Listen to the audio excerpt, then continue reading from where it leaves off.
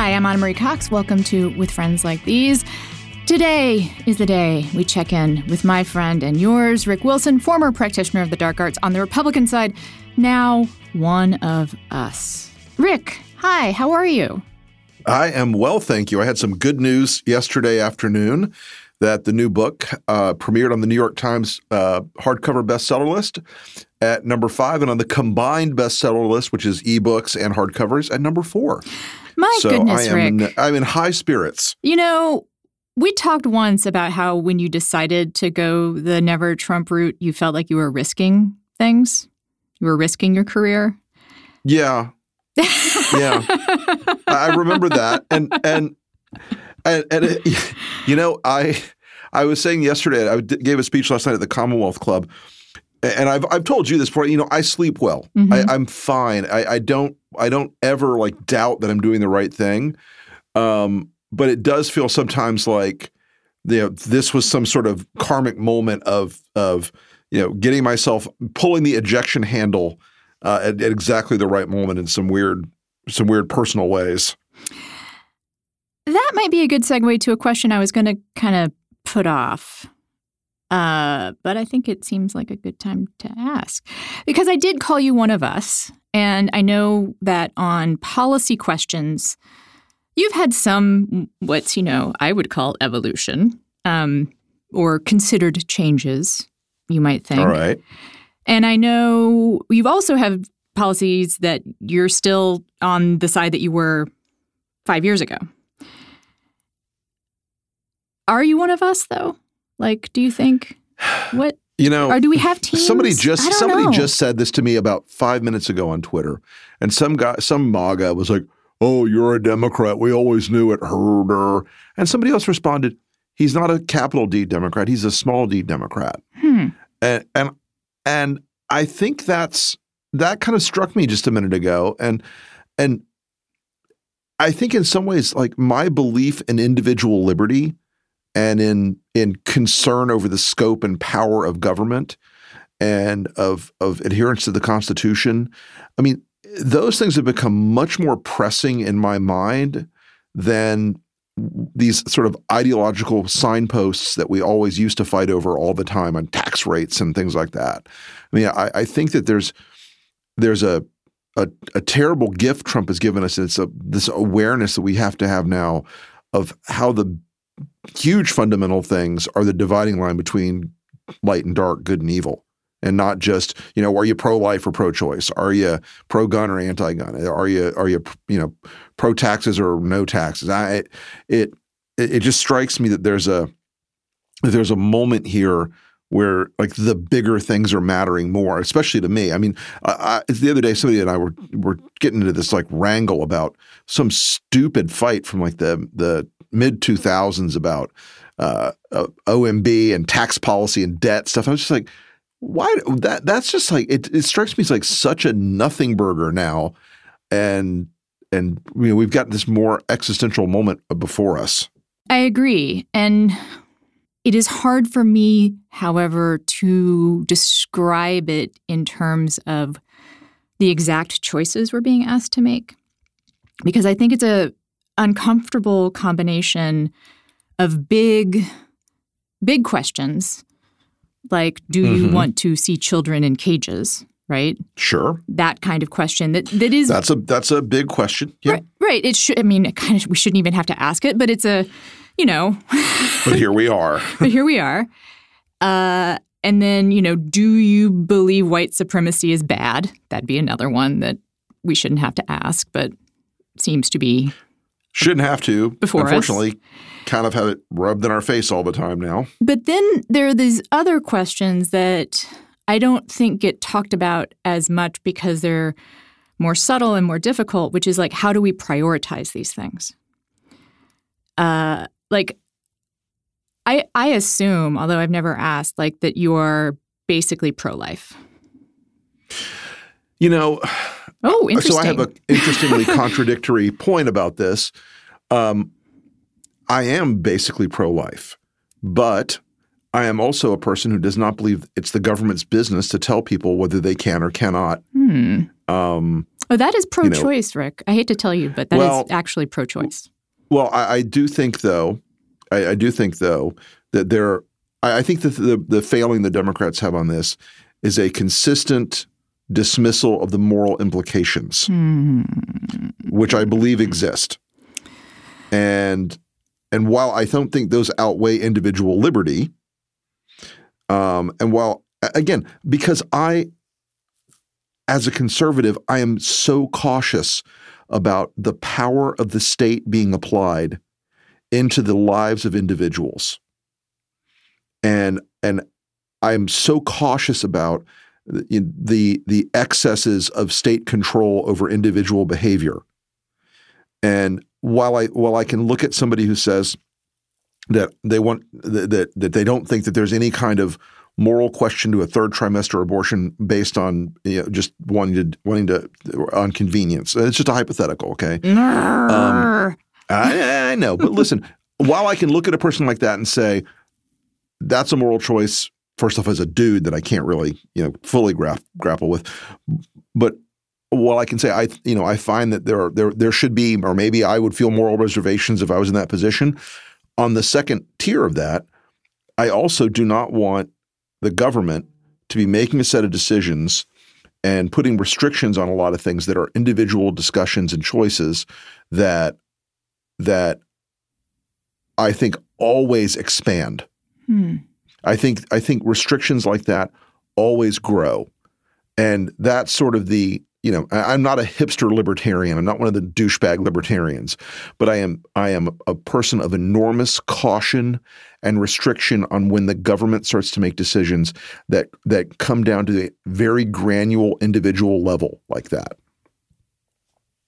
And this is a place where we agree. And I think you and I have talked before about something that I think should be a part of what you just said when you explain it to other people. If I can just give you like a little pro tip, make you sound more woke. When you start putting those restrictions on choices, they usually wind up harming people who are already marginalized.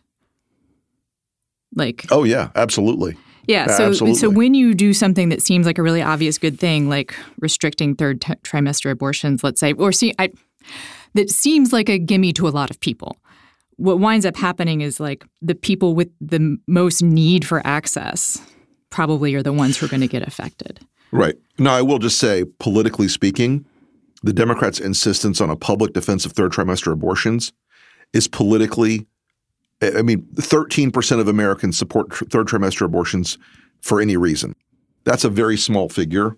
And in places like Wisconsin and Ohio and Pennsylvania and Minnesota and Iowa, where there's a decent-sized Catholic population, Republicans have often cherry-picked away a few older Catholic Democrats, white Catholic Democrats, on issues like third trimester. And I'm just saying that in a pure like amoral political space rather than the issue itself. I know you are. And part of me, we have to do a special episode on this because I think it's worth talking through. A very special episode. A very special episode. Rick and Anna discuss the unspeakable things. Yeah. Because I think I suspect I have some things to say that maybe you haven't heard, which I know sounds impossible. I know you've heard every argument under the sun, but I've been thinking a lot about this. And I think I'll just go ahead and spit out this part, which is I think one problem for the Democrats in this arena, one problem for the country, is that it has become a moral discussion and not a medical discussion.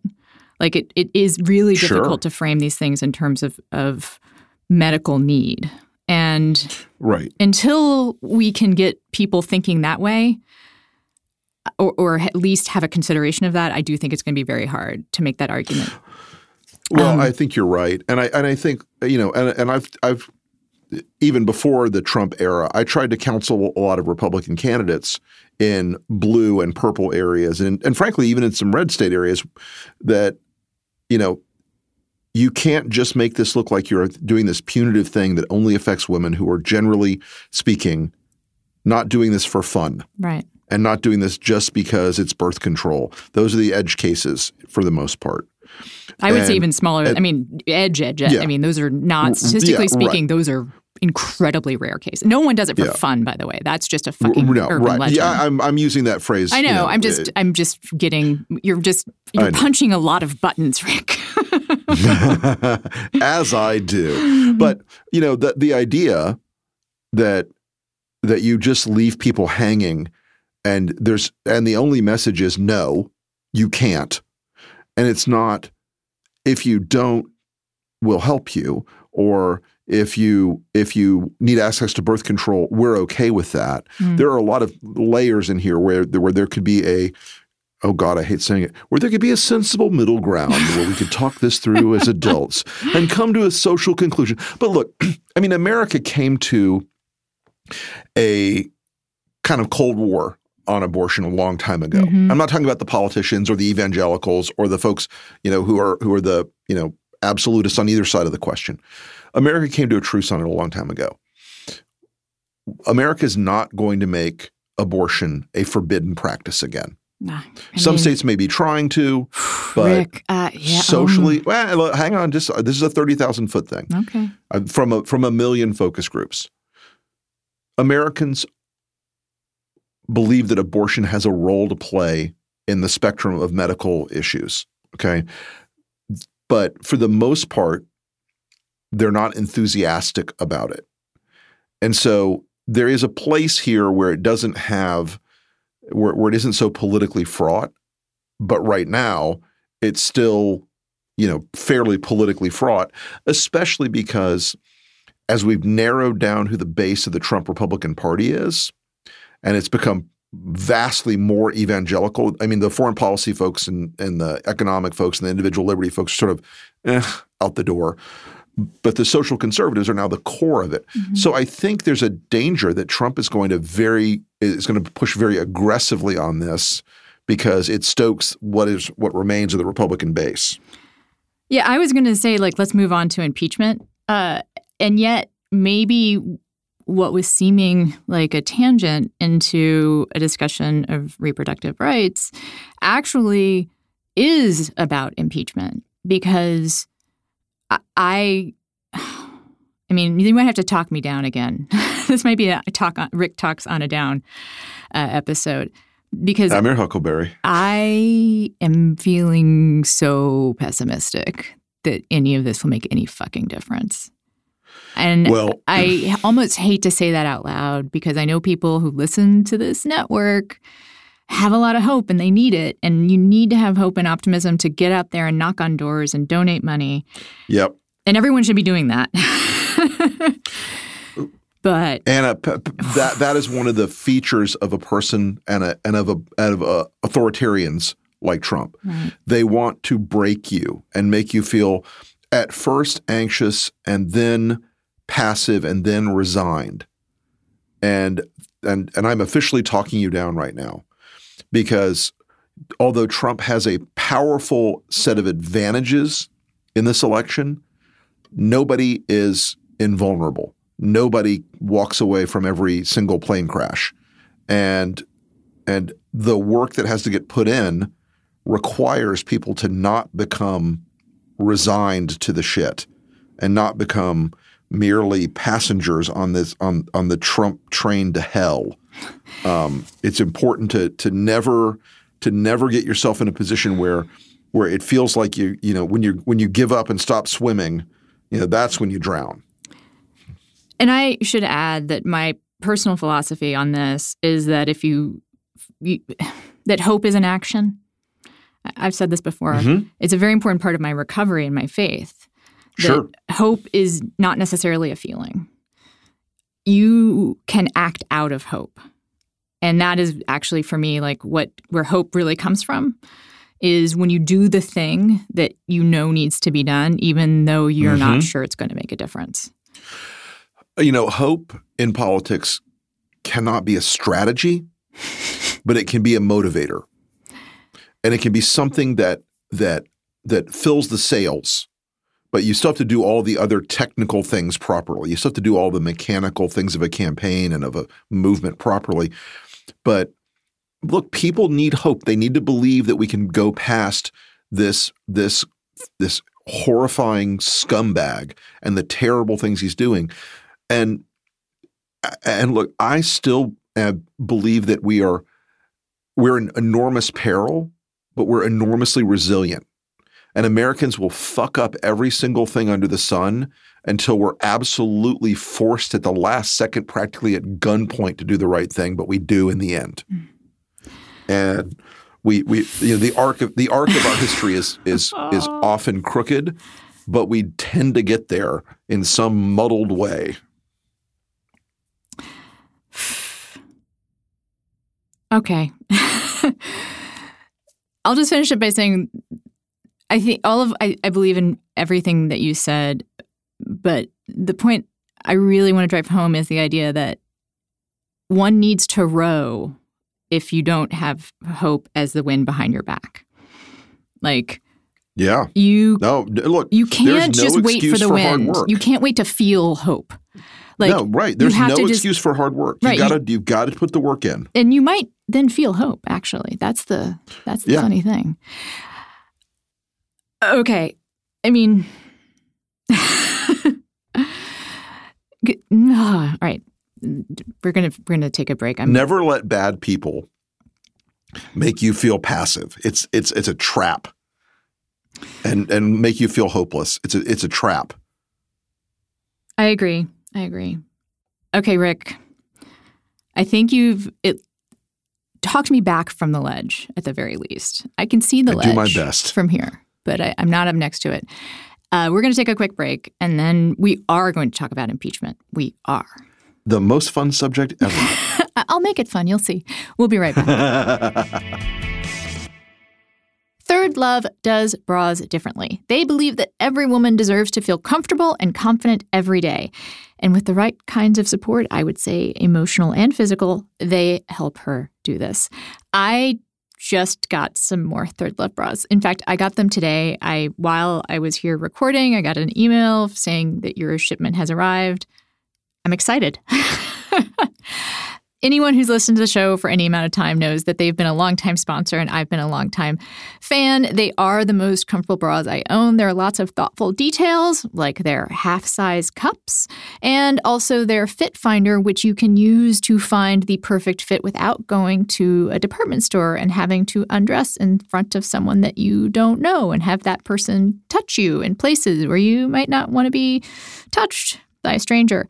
They have t-shirt bras, they have halters, they have bralettes as well.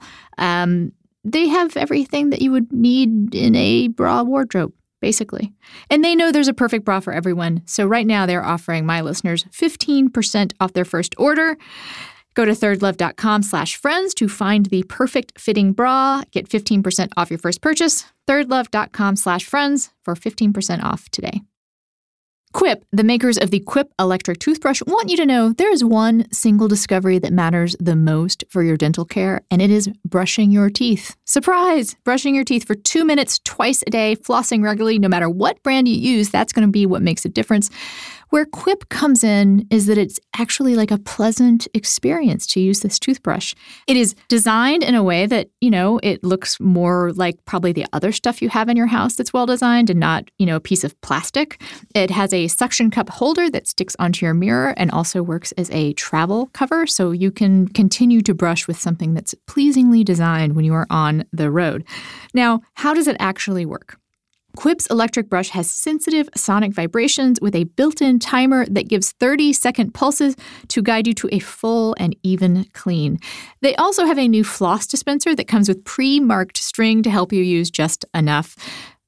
In case you're like me, I usually draw out like about a yard of dental floss, so I don't do that anymore. Plus, Quip delivers a fresh brush head, floss, and toothpaste to your door every 3 months with free shipping, so your routine is always kind of planned out just right. You're never brushing with an old toothbrush. Join over 3 million healthy mouths and get Quip today, starting at $25. And if you go to getquip.com/friends, you'll get your first refill for free. That's first refill free at getquip.com/friends, getquip.com/friends. Rick, would you like to play a game? I would love to play a game, Anna. So this game is called Impeachment Shuffle. And we're not actually keeping score. Like all the best games, there is no score. Right. There's just the sense of disappointment or victory that you can provide yourself. These are quotes about impeachment, the different impeachments we've had in the 20th and 21st century. Just I think there might be a Nixon one here. There's mainly Clinton and Trump. I don't think you'll be able to necessarily identify the exact speaker of every quote, but please, if you can, tell me which impeachment it applies to. And if you like, you can take a stab at the source of the quote. Are you ready? Let's do it. All right. Our nation is indeed at a crossroads. Will we pursue the search for truth, or will we dodge and weave and evade the truth? The allegations are grave, the investigation is legitimate, and ascertaining the truth, the whole truth, and nothing but the unqualified, evasive truth is absolutely critical.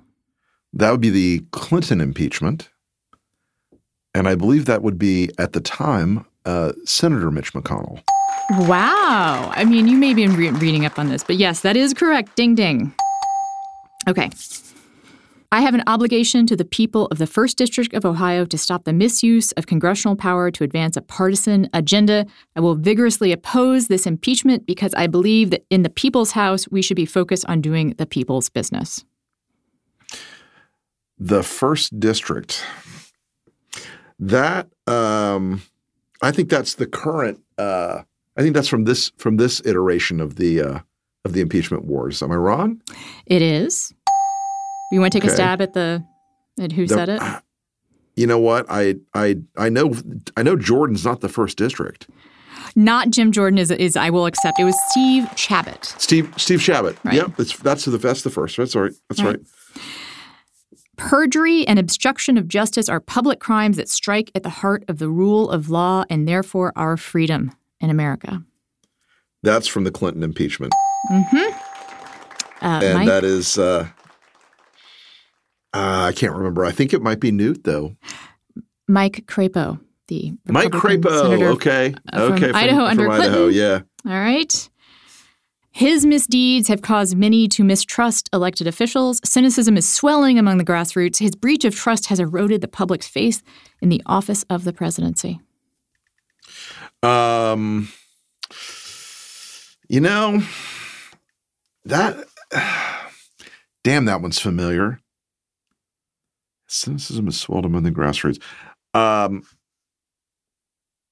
going to still go with Clinton impeachment.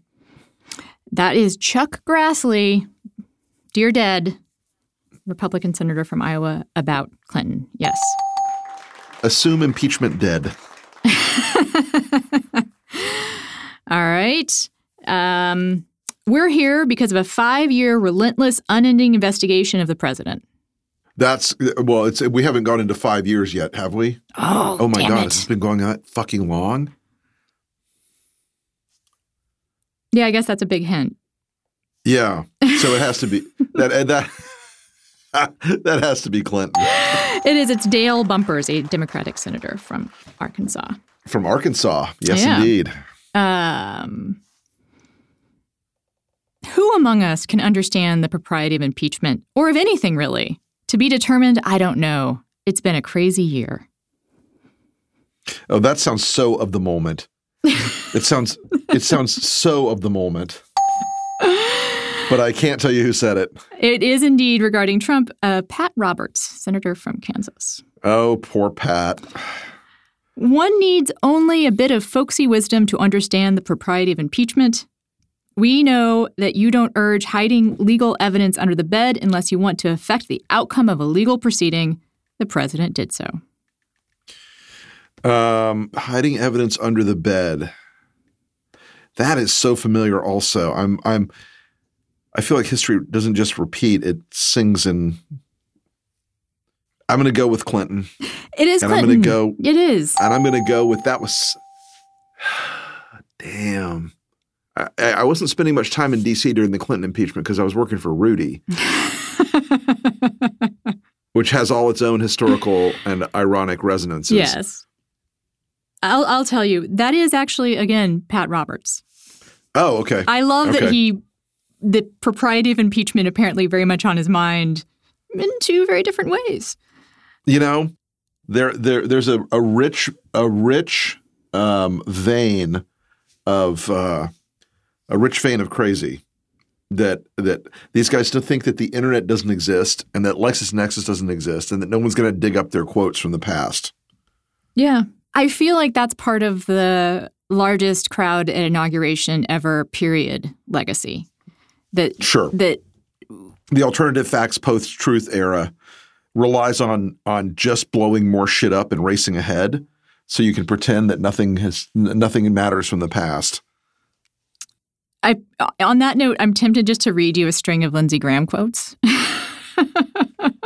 Well, I think we all know that Lindsey is a person whose performative Trumpism has reached a level now that defies even the most lurid imaginings. I mean, I know the filing deadline is coming up in South Carolina in a few weeks. And that's something that I do know from his people has been very much on his mind. He doesn't want Trump to turn on him and tweet, instead of Lindsey Graham, you should put someone who will be really loyal to me. But it's a perfect example of why he scares the shit out of these guys. They know that no matter how many times they've been, kissed his boots and his ass, they know no matter how many times they say, oh, he's the greatest president ever, the minute anything happens that he even vaguely looks at cross-eyed, it's gone. It's over. Lindsey Graham's looking at his buddy Matt Gaetz, who has been thrown off the Trump island.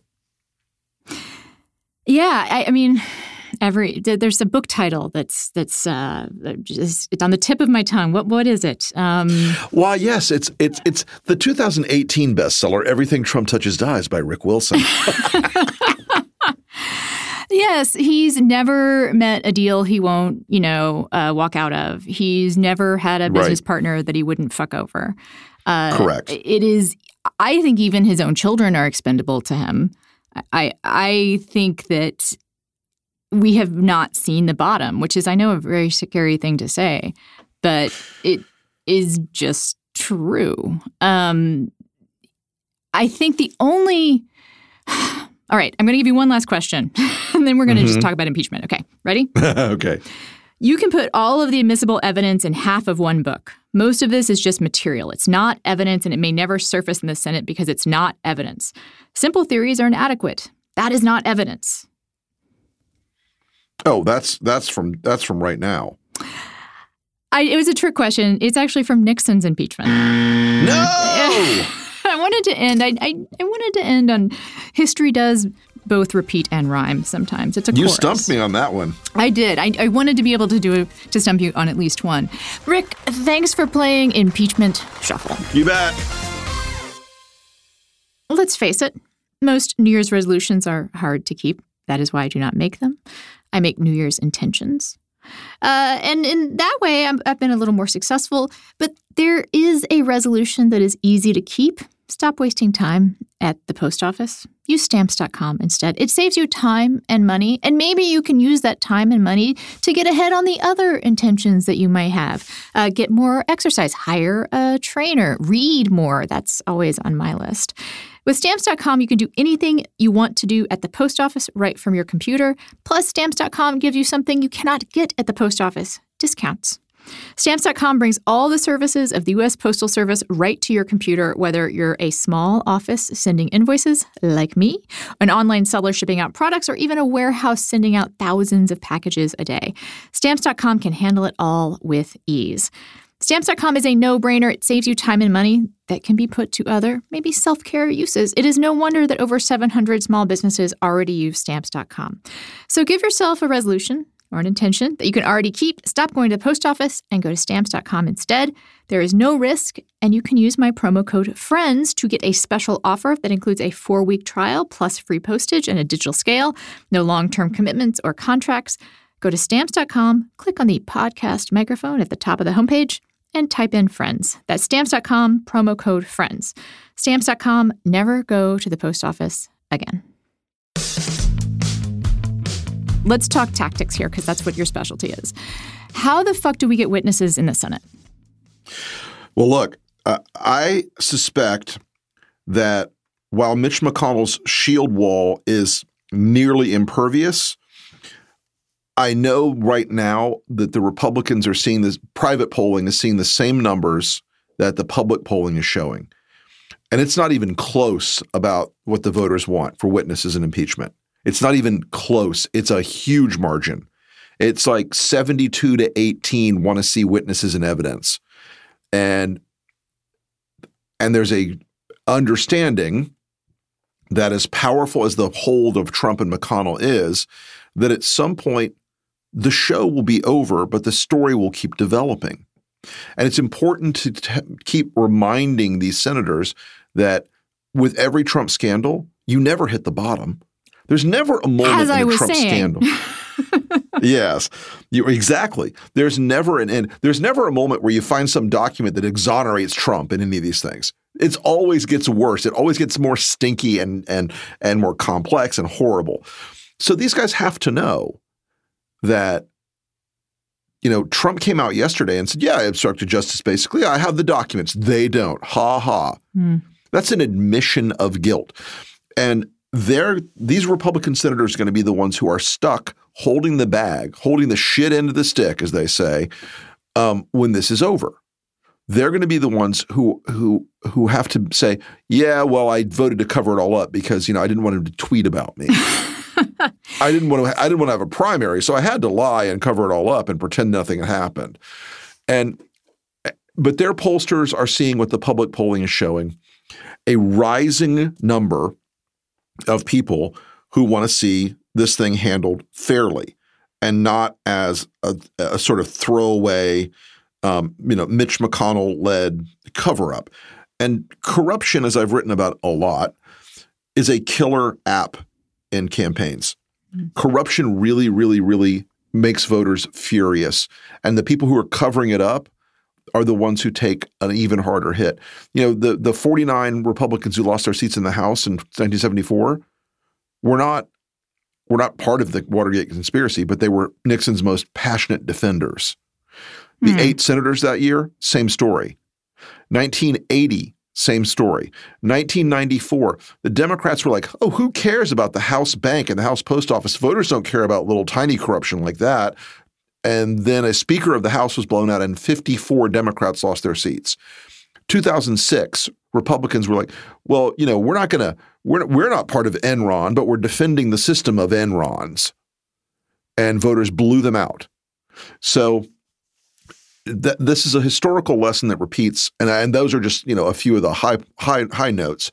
This is a historical pattern that repeats, and I do think there are enough Republicans who are aware of this that at the minimum, McConnell is having to work mightily behind the scenes to keep the cats all herded into one direction. And this is where I can maybe bring our conversation full circle, because I feel like the response to that from a cynic is, but judges, Rick. Sure. Because again, we should do a special episode on the rhetoric of life, and judges and whatnot. Because I feel like I know there are people who have sincere and earnest beliefs along these lines.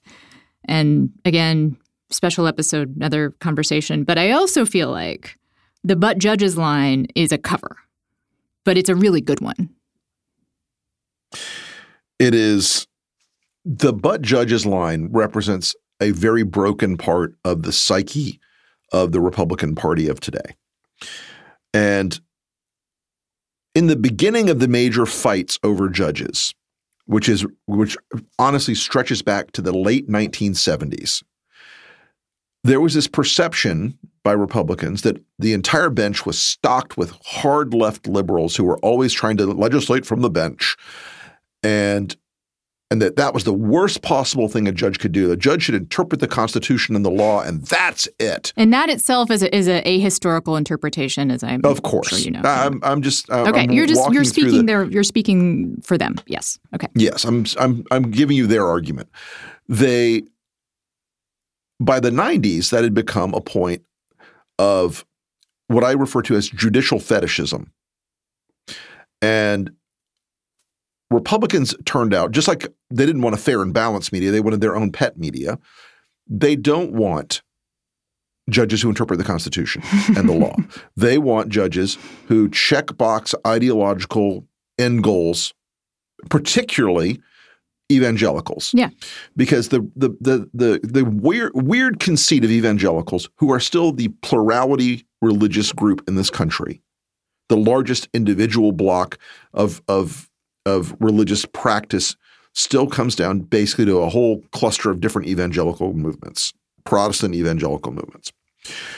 They feel aggrieved and they feel put upon and they feel terrified and they feel like the world is crashing around them and they've lost the battles over all the things that matter. They feel like they lost the battle over abortion and they lost the battle over gay marriage. And so they're not looking to persuade people. Mm-hmm. They're not looking to change hearts. They're looking for a shortcut from the bench. And they're hoping that this one massive push, and look, without Mitch McConnell and Leonard Leo having an amazingly disciplined game plan to do this, it would have never happened. Donald Trump doesn't know any of these judges. He has no judicial philosophy of his own. But they have executed a brilliant, whether you love it or hate it.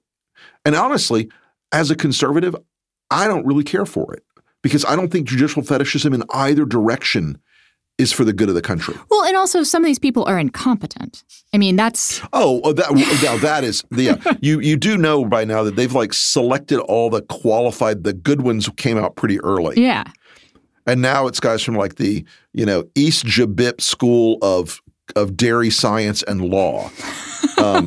They're not sending their best. Yes, if you take some my of them meaning. I'm sure are good people, but yes. Yeah, I'm heartened to hear you say that because I do think that I shouldn't say Trump, but what Mitch McConnell is doing to the judiciary isn't conservative. It is just a pure and simple power play, right? Yep. And also, I think that it gets down – I think you said that evangelicals are looking for a shortcut to power or a shortcut to the things they want to accomplish. They know they're never going to legislatively I think it's different than marriage. that. I think there's something a little bit different than that. It's not a shortcut. It's a path. I mean, it's a path to power. Because if you put enough – I don't think that your average evangelical around the block is necessarily thinking this, but I am pretty damn sure that the leaders are, which is that if you put enough of these – I think the activists absolutely right. If you are put enough of this. these judges in power, they're going to strike down voting rights acts. They're going to let poll taxes come about. They're going to restrict women's rights to a very we might not go full handmaiden, but bad. And if you do that, evangelicals can hold power. It's not just they're looking to do what they can while they can because they feel defeated on all these other fronts. Right. They have a strategy in mind to – some of them truly believe this is God's plan. They literally believe that a close to theocratic government is what they're supposed to be doing. Well, and you see that speech by Bill Barr where he came so close to that that it was breathtaking. Yeah, yeah. And I was like, dude, you're the Attorney General of the United States. But then again, I realized, it's Bill fucking Barr. What was I thinking?